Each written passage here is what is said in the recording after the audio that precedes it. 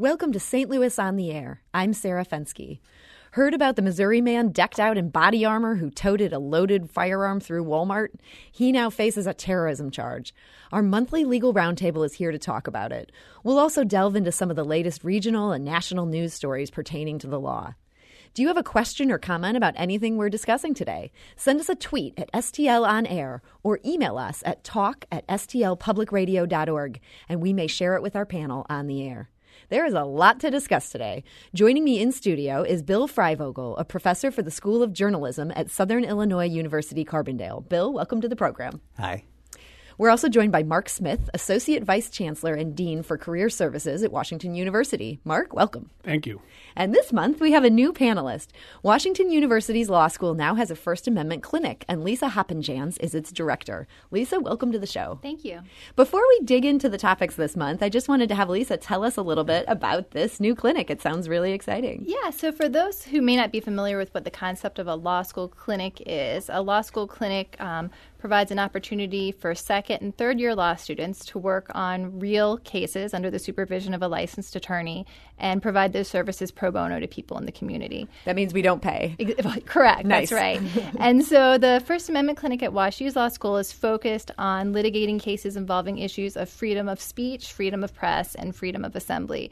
So we'll be taking and litigating cases, either advancing claims on those freedoms or defending claims against folks who may have a defense based on a free speech claim. So you might even get involved with helping local journalists. That's exactly right. You can see why I was asking about whether it was free. Let's kick things off today by talking about two high-profile sentences in the same corruption case. Steve Stenger, the former St. Louis County executive, got 4 years. Sheila Sweeney, the former chief executive of the St. Louis Economic Development Partnership, got probation. Bill, what's the difference between what she did and what he did? Well, he was the one in charge of the dishonest service and the corruption. She went along. The charge against her, I believe, is called misprision of a felony, which is people probably haven't heard about since about Watergate. So it's knowing that a felony is being committed but not blowing the whistle on it. I think Hal Goldschmidt, the prosecuting attorney, the U.S. attorney, said she had an obligation to blow the whistle. But her actions were nothing like Steve Stenger's, which have proved to be more and more outrageous as more details are disclosed of him, showing up, not wanting to work, thinking how stupid people are to just give him a whole lot of campaign finance money, and he does nothing, plays video games, and just a horrible picture of what this individual his character is like. A lot more that's come out about Stenger in the process of this sentencing. It just sounds like what a mess was going on there. Yeah, it sounds terrible. And with Sheila Sweeney, and I should say I've known Sheila for almost 40 years. I like her very much. And I feel terrible that she got caught up in this and don't understand the decision she made. But it sounded like, and this was one of the things I think even Hal Goldsmith, who was the prosecutor, said, that Stenger was really bullying and name-calling and threatening to ruin people if they didn't do what he said. Even under the sentencing guidelines, the most she could have gotten was 10 months. Judge Catherine Perry is not a softie. So I think the judge looked at her good acts in the community, the fact that it was the first time, the fact that that she was being coerced to some extent, and that she took responsibility for her decision to give her. And then I think Stenger they threw the book at, and probably rightly so. Although we've got jails too full of people.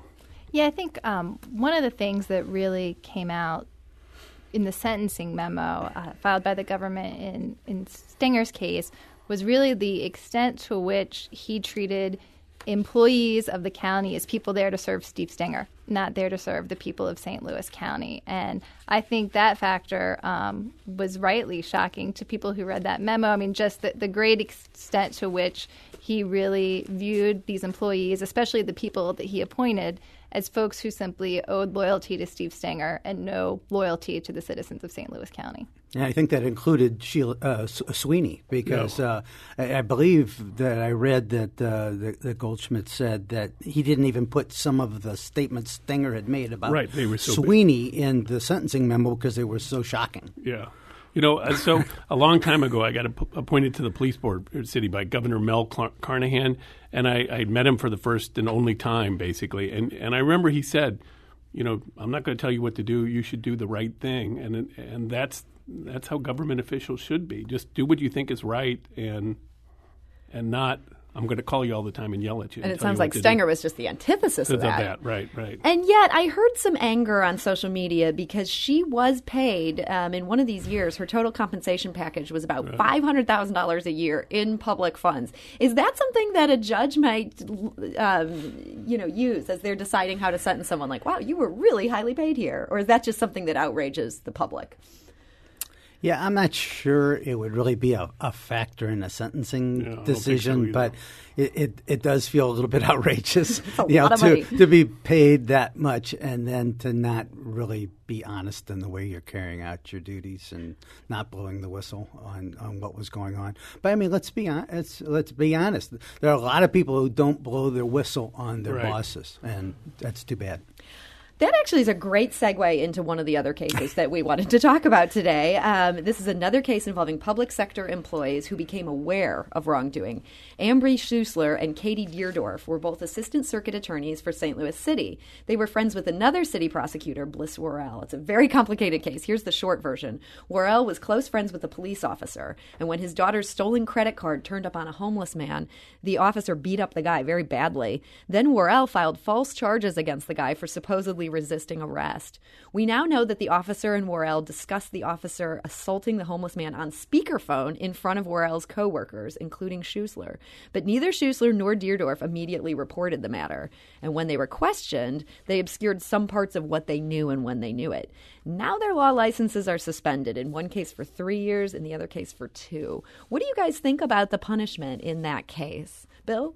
Well, I think it's appropriate. One could maybe even argue it could have been tougher, but I think like an initial review of it actually had recommended more moderate punishment. So I would be in support of the Supreme Court decision upholding this amount of punishment. I mean, this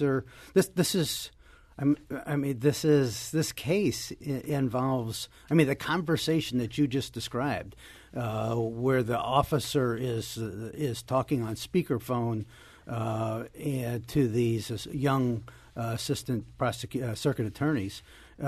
He's talking about him beating up the guy who's handcuffed and sticking a gun in his mouth. Mm-hmm. We're just very disturbing details. And they made light of it when they heard about it.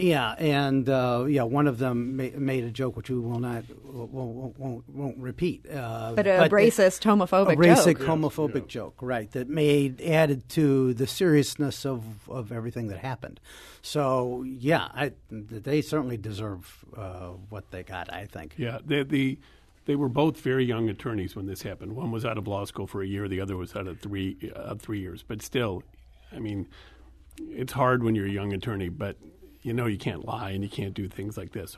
I also found interesting the disciplinary. So I used to chair up until like a year or two ago there are 2 main disciplinary panels in the city of St. Louis, and that's where we're gone. And so we would every month or so meet and hear complaints, and we would then make recommendations. And they made a recommendation, I think, just for a letter, like a reprimand, nothing more than that. And then they go up to the Office of Disciplinary Counsel, and they said, no, we're not going to accept that. We're going to go to the Supreme Court. And the Missouri Supreme Court is the one who makes the final determination of discipline. And he took it to the Missouri Supreme Court, and they instituted this disbarment. So I think they can both reapply for admission to the bar, but I think it's like they've got to wait 2 and the other one 3 years. Yeah, and it's not a guarantee then. And how unusual. So you were dealing with this disciplinary panel for them to be overridden by the Supreme Court itself. Unusual. Yeah, I'm kind of surprised because most of the cases came through, probably half of them. It's a misunderstanding of what my lawyer I thought they were going to do this, and the lawyer never said they were going to do this. The lawyer said, I'm going to defend you. I can't guarantee I'm going to get you off, or something like that. Or it's a fee dispute, and there are other mechanisms for that. So maybe about a third to a quarter we would go on, and it was a lot of times lawyers just hadn't been good about responding. So maybe there'd be a letter or something. You're not going to disbar them for that unless it's a repeated pattern.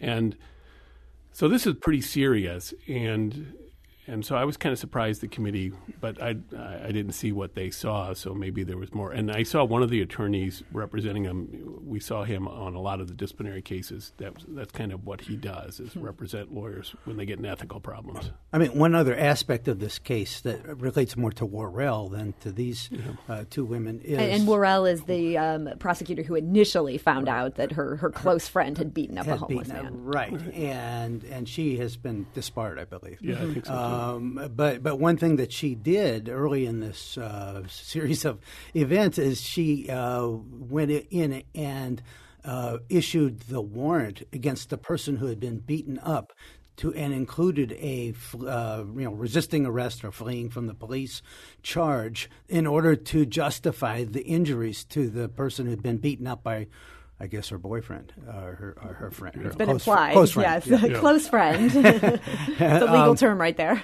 And, of course, the officer himself is serving 50-some-odd months, I believe. Yeah. So a lot of bad outcomes on that case right there. Just a quick question for you, Mark Smith. You're in the career services field. Yeah. With these two young attorneys having lost their license for multiple years, do you think they'll be able to go back and have a good career in law after this? Well, they might. I mean, they might. They can recover from this. Yeah. Maybe they go to a different jurisdiction. Maybe they stay here and, they do criminal defense work. Or I think it would be tough to be a prosecutor. Go back to being a prosecutor, yeah. The one other thing that adds to the sort of interest in this case is that the names Worrell and Deerdorf are from sports backgrounds. And remind our listeners on that. Well, Worrell was a pitcher for the St. Louis Cardinals. And this was his daughter who got in trouble. They're both daughters, right? Yeah, I think so. And Deerdorf on the... Cardinals. Football Cardinals. Yeah. Almost said Rams. Yeah. That was a good catch there. That's Bill Freivogel, a professor for the School of Journalism at Southern Illinois University, Carbondale. We're also talking to Mark Smith, Associate Vice Chancellor and Dean for Career Services at Washington University, and Lisa Hoppenjans, Director of WashU's new First Amendment Clinic. We need to take a quick break, but we'll be back shortly to continue the conversation. This is St. Louis on the Air on St. Louis Public Radio, 90.7 KWMU.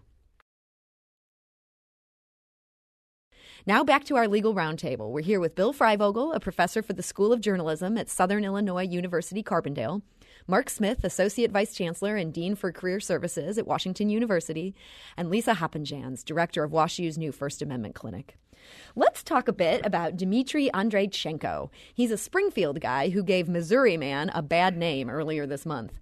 Andreychenko walked into Walmart just days after 22 people were killed in a Walmart in El Paso, Texas. He wore body armor. He carried a loaded firearm. And yes, he got an immediate reaction and ended up slapped with a felony charge of making a terrorist threat. He said in a probable cause statement that he was testing whether Walmart would protect his right to openly carry weapons. So he's saying he's got a Second Amendment case here. Lisa, does he possibly also have a First Amendment case? Well, I view this more as a Second Amendment issue. I mean, there is First Amendment protection for conduct that's considered expressive. The way the courts have applied those tests, one of the factors they look to is if the conduct is really the equivalent of symbolic speech, and they consider, is someone who's seeing you engage in this conduct going to understand what your message is? So flag burning is an example of that.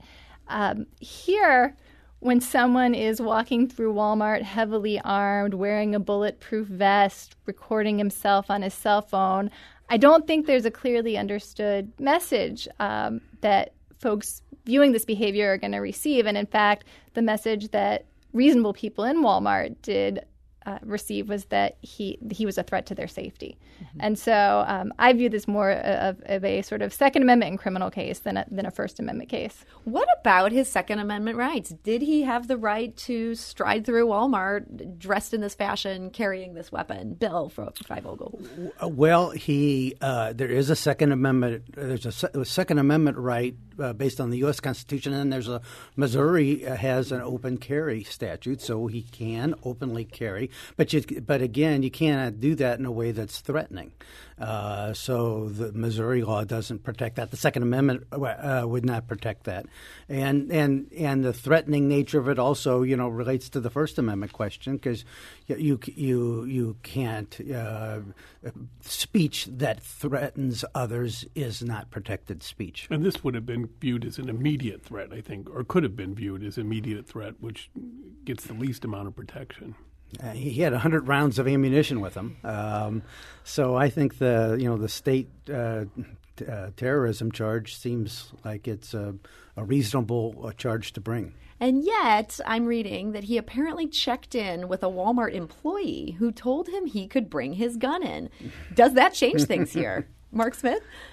I don't know. I mean, I guess it depends on what he said. I had not heard that. So if he's saying, I'm going to bring a semi-automatic rifle, that's one thing. I suspect if he just called in on the phone and May said, I bring my gun? Yeah, I assume I can do concealed carry or do carry. That's okay, right? And they say, sure. I still don't think this is within the scope. I mean, the other thing is, we're the legal roundtable, but obviously this is extraordinarily bad judgment. He could have gotten shot. So I just worry you're going to have some other 18 or 19-year-old who wants to test this out and thinks it's a good idea.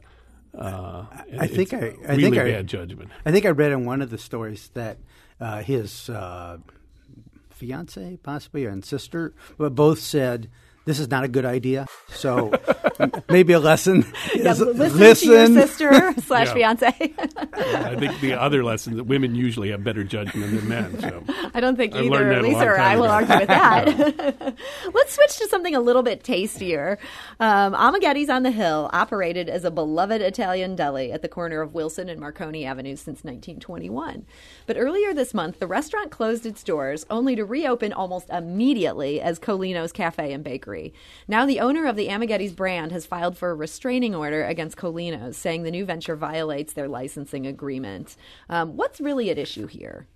Well, it's hard to tell because, this is what lawyers always say. It depends on what it says in the documents. And they probably signed some kind of licensing agreement or franchise agreement, which would and it also sounds like there was a covenant not to compete in there, which means I'm not going to go into a similar business in the same place. So I think it's probably pretty clear that, if I own a McDonald's and I decide I'm going to start selling something different from the McDonald's or I'm going to serve my hamburgers a different way, McDonald's can come in and keep me from doing that. If I want to close my McDonald's and my franchise agreement and open up Mark's Hamburger Place, I can't use the McDonald's secret sauce. That's a trade secret. There's an agreement. And it would depend on what the agreement said. Could I open a hamburger place there, or do I have to do a dry cleaners or something? So a lot's going to be depending on it, on the actual written agreement. Having said that, courts understand that licensing agreements, that franchisees often are less sophisticated, so they provide some protections. But if you sign something that says, I'm not going to open a sandwich shop in this place and I won't compete with you, then they're probably going to hold you to that.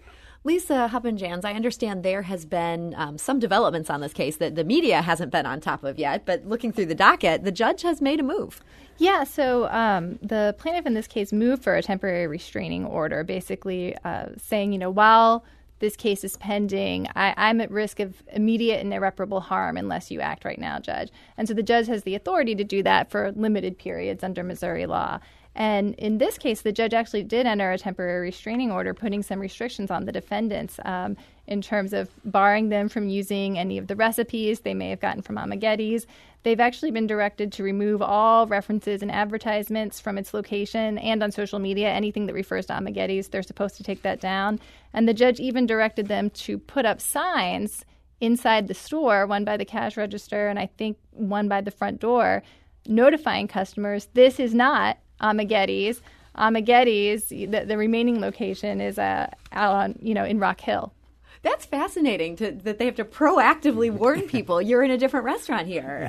Bill Freivogel, what do you think of that? Yeah, it is. I mean, I think that I was reading the same restraining order that Lisa's talking about, and the last paragraph I think is particularly funny. I mean, this is all in the judge's handwriting, which is a little hard to read, and he's got a bunch of stuff scratched out.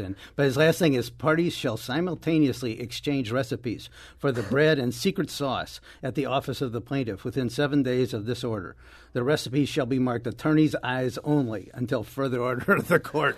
I'd love to be there for the exchange of sauce and bread recipes. Get the secret sauce. That's the thing about trade secrets. I mean, trade secrets don't have intellectual property protection.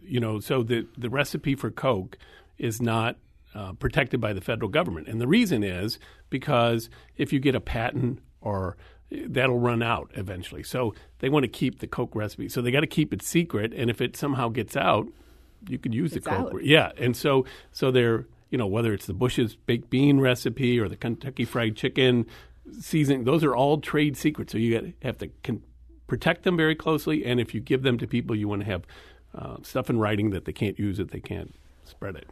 I thought one of the interesting legal wrinkles on this case is that the woman who opened Colino's Cafe and Bakery, where Amagetti's used to be, she was not herself apparently a party to this franchise agreement, but her husband was. Under the law, does that matter? Are husbands and wives one and the same for the purpose of these agreements?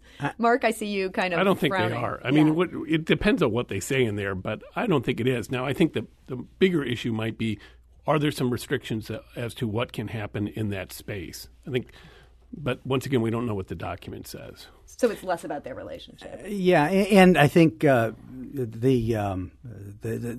wife was a co-owner, so I think she would be bound. They were co-owners together. Yeah, so it didn't look as though that wrinkle was keeping the judge from taking action to protect the trade secret. Here's another lawsuit involving a private business. In this case, it's the Fox Theater. They were sued over their access for patrons with hearing impairments, and they ended up appealing that case, and they lost on appeal. What's at the heart of this lawsuit?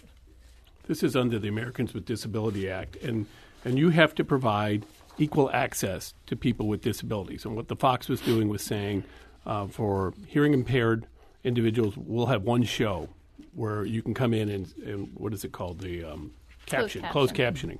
And you have to come to that show. And this patron said, no, I don't want to come to that show. I want to come to the show I want to. And so the question was, is this a reasonable accommodation? And the Eighth Circuit said, you have to make it available for others. Interesting, I thought, was the Fox, there's an affirmative defense where a company can say, well, it would be too expensive to do that. And Fox said, we're not raising that. And I think that's very smart that they weren't raising it, because typically to raise that affirmative defense, you have to show that it would basically put you out of business to do it. It's a very high bar. So it seems to me, I'm sure there's some extra costs, but I think they're going to have this available for every show and for any patron who wants it at any time. Is this something that could apply to much smaller, let's say a community theater? Could a patron sue and say, I want to come to the show of my choice for this production of Guys and Dolls that's being done at a high school, and the high school has to make that happen? What do you think, Lisa? Do you think there's a precedent here? Well, I think this is where the undue burden opportunity, that affirmative defense comes in. Right. Because, for example, a nonprofit entity or, a community theater, a high school, they may very well be able to meet the threshold for saying that, we simply don't have the resources. That's going to be too expensive for us to provide that accommodation. And here also in the Fox Theater case, the court did note specifically that if the volume of these requests becomes so many that the Fox Theater says, this is now an undue burden, that they can come back and bring its own lawsuit and seek to modify the district court's order in this case. So right now what the Eighth Circuit has ordered is that if they get 2 weeks notice, if they could request 2 weeks ahead of time, they do have to make it available for any performance. But if the volume of the request is so great, they can seek relief later by asking to get that judgment modified. How would this affect a nonprofit like, say, the Muni, where this is like a big nonprofit? They would look at like how big of financial burden is in it. So I would think the Muni, I don't know what their finances are, but they seem pretty I think they're robust. Yeah, I would think they would have to do something like this. The other thing is, I mean, this is less a legal issue, but technology is obviously rapidly changing. And, what would have been, 20 years ago, you would have had to hire a sign language interpreter, which is very expensive. And now you've got this, it's cheaper. And, think in a matter of time, there may be an app on your phone where you could do it, or you could give them a tablet or something like that. And so I think this problem will probably, it'll continue to be an issue, but I suspect it'll go away as technology makes it just so much easier to deal with. I think one thing to note is that the ADA, the Americans with Disabilities Act, which is about 30 years old or so, has been one of the most effective civil rights laws that that was passed. And this is a good example. And it seems like in many cases it's getting people to comply voluntarily. It seems somewhat unusual here that the Fox decided to take this all the way to the appeals court, especially since, as the judge seems to be saying, this is not going to be a huge expense for them. Yeah, I didn't understand it either. I agree. We got an email about something we discussed a few minutes ago, the case involving 2 local attorneys who have now had their law licenses suspended. James writes, "It sounded as though these attorneys were getting off very lightly from my perspective. If I understood your description of the case properly, they conspired with the police to create and condemn a homeless man and completely shade the truth. It's ridiculous if you can't trust people in the legal profession. They need to be disbarred permanently." So that's a thought from one of our listeners. Even when you're disbarred permanently, you can always come back and ask. Where's the permanence in that? There is no disbarred permanently. You get disbarred, and then you can. I think it's 5 years you have to wait, and then you can come back. That doesn't mean you'll get your license, and I think just because they can come back doesn't mean they're going to get their license. That's interesting. So with a 3-year suspension, that is more on the deep end of attorney disbarments. Yeah, that's if you're pretty saying serious. 5 is the max. Okay. Plus, you've got that on your record. You've got. I got to believe your malpractice insurance is going to go up, and like we were talking about before, it's going to be harder to get a job. So I think it'll be tough. So I hate to even raise this specter, but could Steve Stenger get his law license back? You could try. Well, that's a very frightening thought to end on here. It is. The other thing, you're licensed by a particular state, so they're disbarred in Missouri. There are 49 other states, and District of Columbia. So I could go there, take their bar exam, and see if I could pass their character and fitness exam. I may not, but I might. That's Mark Smith, Associate Vice Chancellor and Dean for Career Services at Washington University, basically instructing lawyers on how they can get back in the game. Apparently very morally lax and letting everyone do whatever they want. We're also here with Bill Freivogel, a professor for the School of Journalism at Southern Illinois University, Carbondale, and Lisa Hoppenjans, director of WashU's new First Amendment Clinic. We need to take a quick break. This is St. Louis on the Air on St. Louis Public Radio, 90.7 KWMU. Welcome back to our Legal Roundtable. We're here with Bill Freivogel, Mark Smith, and Lisa Hoppenjans. Do you have a question or comment about anything we're discussing today? Send us a tweet at STL On Air or email us at talk@stlpublicradio.org, and we may well talk about it on the air. Abortion is almost always an issue at the forefront in Missouri in recent years. But last week, critics of Missouri's new 8-week abortion ban said they would not seek signatures to overturn the law. They blamed Secretary of State Jay Ashcroft. Bill Freivogel, tell us what's going on here. Well, Jay Ashcroft basically delayed their ability to start collecting signatures to put this on the ballot. First, he claimed at one point that because there was an emergency clause in the abortion bill that put part of it into effect immediately, that you couldn't have a referendum on it. He lost that in court. But the court did not order Ashcroft to, quickly finalize his review of the language of the referendum, and he only got around to that in the last few days, not giving the opponents of the law time to collect signatures. We have heard the name Ashcroft connected with anti-abortion actions in the past. There's quite a few U.S. Supreme Court cases that have his father's name on them. So, yeah, I think his claim that, he was just following the law, I find it a little hard belief. An Ashcroft spokeswoman said that the office not only met legal deadlines, but certified the petition 5 days early. Lisa, what do you think was going on here? Well, I mean, I think the more significant issue was really the original rejection. I mean, what the Court of Appeals held here, there's two different types of reviews that the Secretary of State does of these petitions. And the first one is a review as to form. And Ashcroft rejected the petition at this stage based on what he said was a constitutional issue. He said, because part of this law has already gone into effect, this referendum is not constitutional, and I'm rejecting it for that reason. What the appeals court said was, at this initial stage, all that you're allowed to look at is form. And they were unanimous on that. And they said form means basically, have you followed the sample language and requirements that you need to in order to simply submit your referendum petition. And the court didn't think it was a close call. So his argument that really I had to make this constitutional decision at this point and rejecting it for that reason at this early stage in the process, I think was the result of really the most substantial delay in this case. I mean, and it was unfortunate because the appeals court really recognized the problem here, that when you are by rejecting it on a constitutional issue and requiring all this additional litigation, you're really delaying things to the point where people are going to be denied of the ability to bring their petition. But the court ultimately decided it didn't have the power to order him to do it any faster. So this new law, basically an 8-week ban on abortion with a bunch of other clauses in it, it does go into effect August 28th, which is Wednesday. Is there anything at this point that opponents of this can do to stop this from being the new law in Missouri, or is it over? Yeah, I mean, there are lawsuits to stop it from going into effect. I would be very, very, very surprised if the law went into effect. I mean, it is obvious. It obviously violates U.S. Supreme Court decisions of Roe versus Wade and Planned Parenthood versus Casey. And Whole Women's Health. Yes, I mean, for the Missouri law to be constitutional, the Supreme Court would have to overturn Roe versus Wade and Planned Parenthood versus Casey. So I would be very surprised if the law is not the effectiveness of the law is not delayed. So you think a judge could take action before Wednesday to at least put a temporary break on this?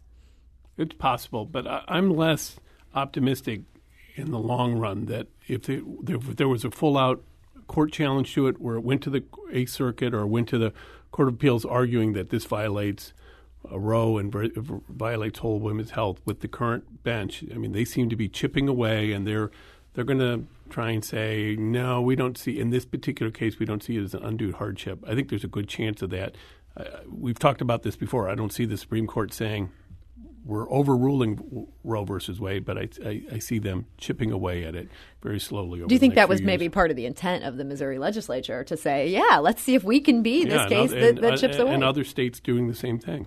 Sure. And if you read the law, I mean, they go to great lengths to try to say, oh, look at all these things that have changed since Roe versus Wade. Viability. Right. What we know about when a fetal heartbeat is detectable. What we know about when pain is detectable by a fetus. And so they try to fit it into some sort of way in which the Supreme Court could say, well, things have changed, so Roe versus Wade's not in anymore. I mean, there's no way that a court can uphold this Missouri law or any other 8-week law or heartbeat law without throwing out the core of the Supreme Court's interpretation of the abortion right, which is that basically there is a constitutional right to an abortion prior to viability. I mean, whether it's 8 weeks or 14 weeks or 18 weeks or 20 weeks, which are all the fallbacks in the Missouri law, those are not constitutional unless the Supreme Court. They would have to take the step. They can't just whittle away at Roe versus Wade. They would have to say this is wrong. Roe versus Wade was wrongly decided, and this is the new law. I do think the U.S. Supreme Court will whittle away at Roe versus Wade, but that can't get them to an 8-week. ban. Democratic presidential candidate Kristen Gillibrand was here over the weekend, and she said, as president, I would codify Roe versus Wade, and I'd make it federal law so that it is precedent. And under that federal law, it would preempt this horrible law in Missouri. Is she saying something a president could do here? Well, she's got to get Congress to go along with right. her. Yeah. She can't do it by herself, Yeah. and it's not precedent, but it would be a federal law that would probably preempt state law. So if she could get Congress to act, that what she's saying big- would have that's a a big difference. if. Yeah, there's a lot of ifs in that Right. statement. And they'd have to make it clear they were trying to preempt state law. Yeah. That's something that has to be in the legislation itself. Okay, so I don't think that doesn't sound like something Missouri should hold out its hope that if only President Gillibrand gets in, all our problems will be solved. But it's very fundamental that the U.S. Constitution trumps state law and Yeah. state constitutions. So this Missouri state law, if it disagrees with the U.S. Supreme Court's interpretation of the Constitution, then it is null and void. Last week, the Public Defender's Office suggested that this new abortion law in Missouri could affect its budget. The law, quote, creates a new Class B felony for any person who knowingly induces the abortion of an unborn child, which arguably would include post-conception contraception, the office comptroller wrote in a memo. If so, this would result in the prosecution of an unknown but significant number of indigent women throughout the state, which would require representation by the state public defender system. Is this fear-mongering here, or is this something where we really could see these prosecutions when this law goes into effect? Well, the supporters of the law, including the governor who signed it, said that that women would not be prosecuted. But I think what the Public Defender's Office is suggesting is that women who left the state of Missouri to get abortions, they might do it in Illinois, for might example. do it in Illinois, or they might be given a drug to bring back to Missouri to utilize, and that they could potentially then be prosecuted. So I think it's a possible interpretation of the law. Mark Smith, do you agree with that? Yeah, I think it's a possible interpretation, but I doubt it would happen. But I don't know. Well, I mean, supporters of the bill point to language in the statute that says a woman upon whom an abortion is performed or induced in violation of this subsection shall not be prosecuted for a conspiracy to violate the provisions of this subsection. And really, where some of the dispute is supporters say, look, we've said we're not prosecuting women. Yeah. Other folks point out that it only says that a woman won't be prosecuted for a conspiracy to violate the provisions.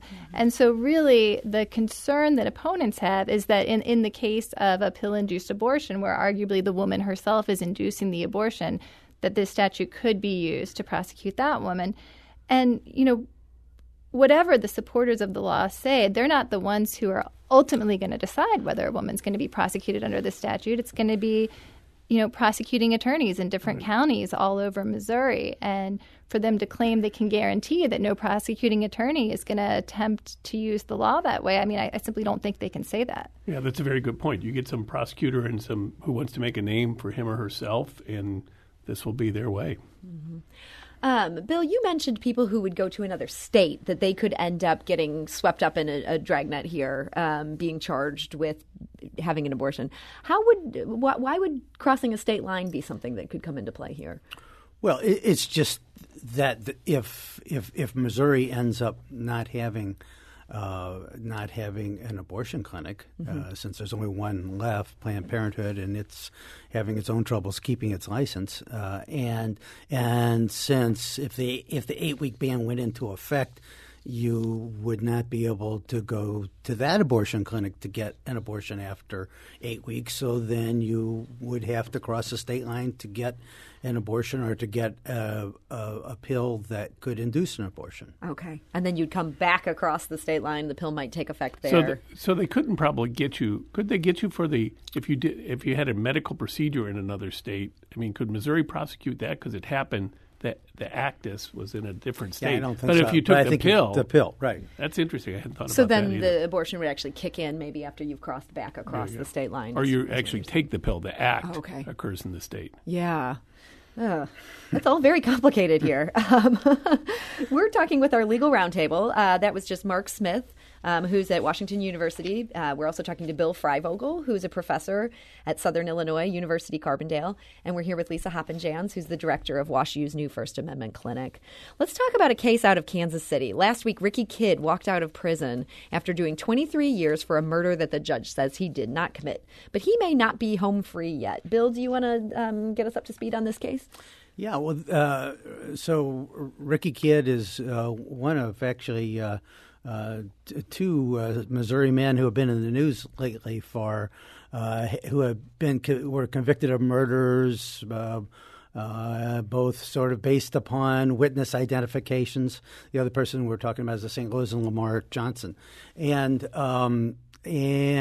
these were murders that were committed in the mid-'90s, convictions, sentenced to life in prison, and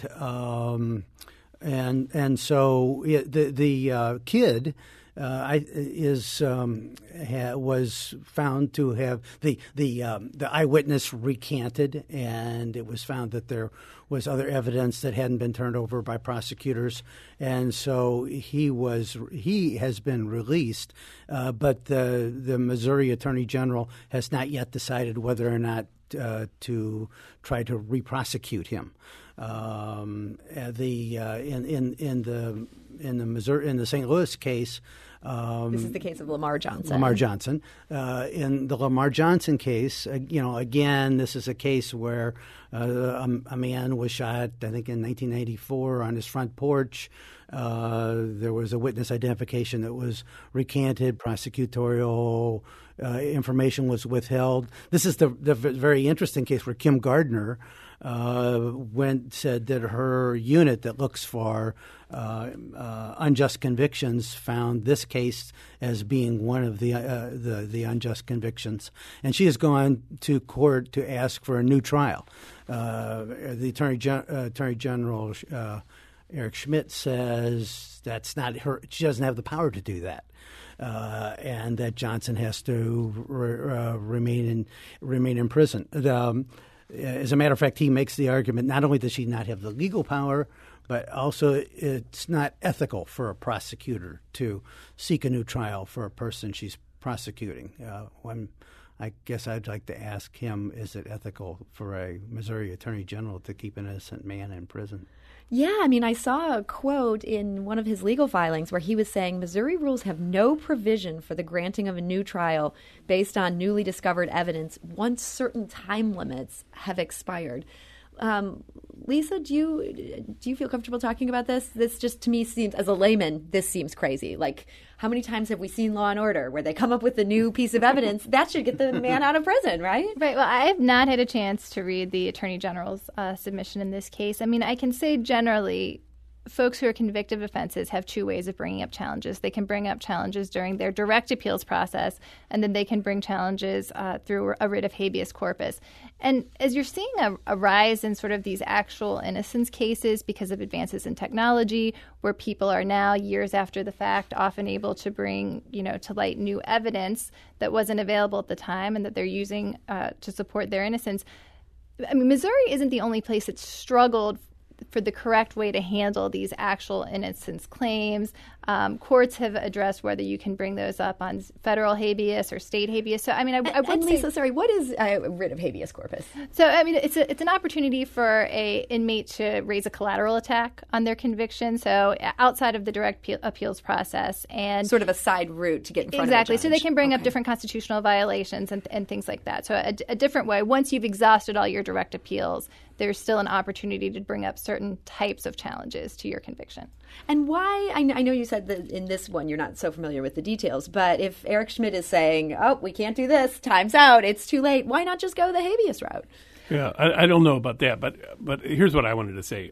I read Schmidt's brief, and I thought he was saying that she had an ethical duty to present new evidence, but he just said, but she doesn't have any legal route to remedy it, which, and there is this tension on these kind of, on the one hand, you don't want people who are falsely imprisoned to stay in jail. We don't want that. That's not right. But on the other hand, you don't want just people repeating, the same arguments. And so he's trying to make it sound like, well, we've already been through all this stuff, and I don't know enough about the previous history. But, I mean, it seems like you don't get circuit attorneys coming in saying, this was a mistake. You get prisoners all the time. I mean, when you're in prison, that's all you do is you write habeas petitions because it's something to do, and you hope you get lucky. But circuit attorneys don't do this. I mean, and also the Attorney General stayed out of it until the very last minute when it looked like something might happen, and then they came in. I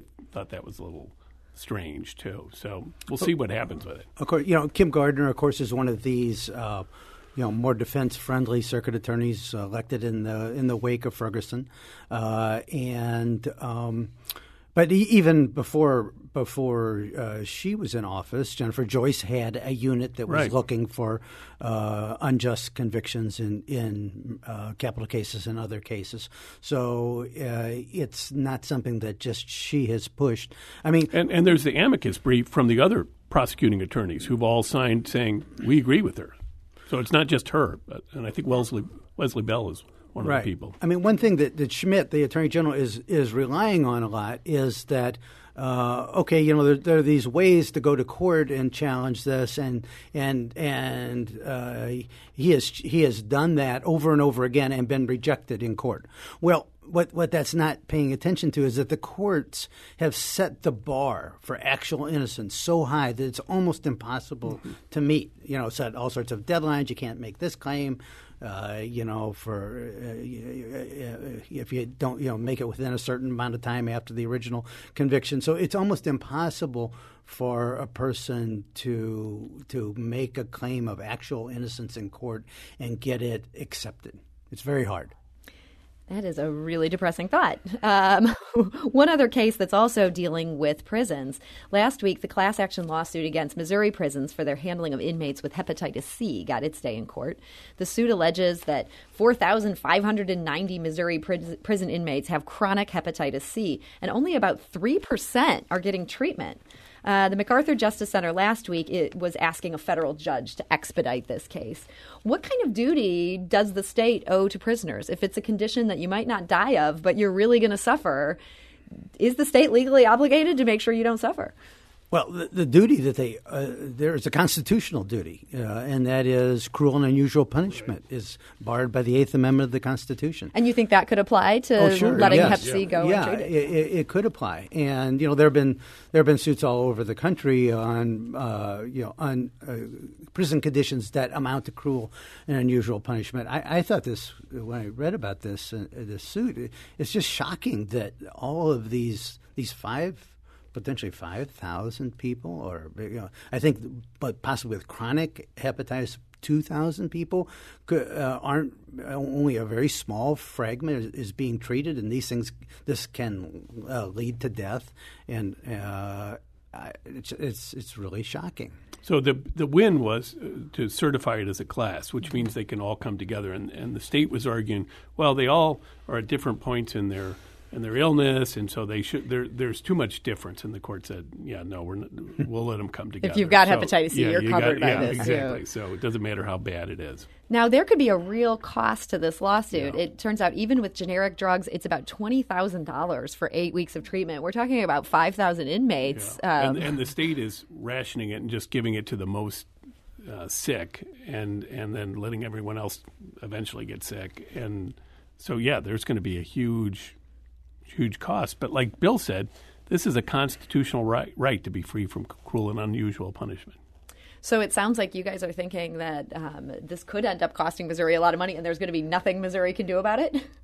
Well, it looks like a strong case to me. Yeah, me too. Okay, well, we've been talking today with Bill Freivogel of Southern Illinois University Carbondale. We're also here with Mark Smith, Associate Vice Chancellor and Dean for Career Services at Washington University. And today was also the first day that we were joined on our legal roundtable by Lisa Hoppenjans, the director of WashU's new First Amendment Clinic. Thank you to all three for joining us today. Thank you for having us. Thank you. This is St. Louis on the Air on St. Louis Public Radio, 90.7 KWMU.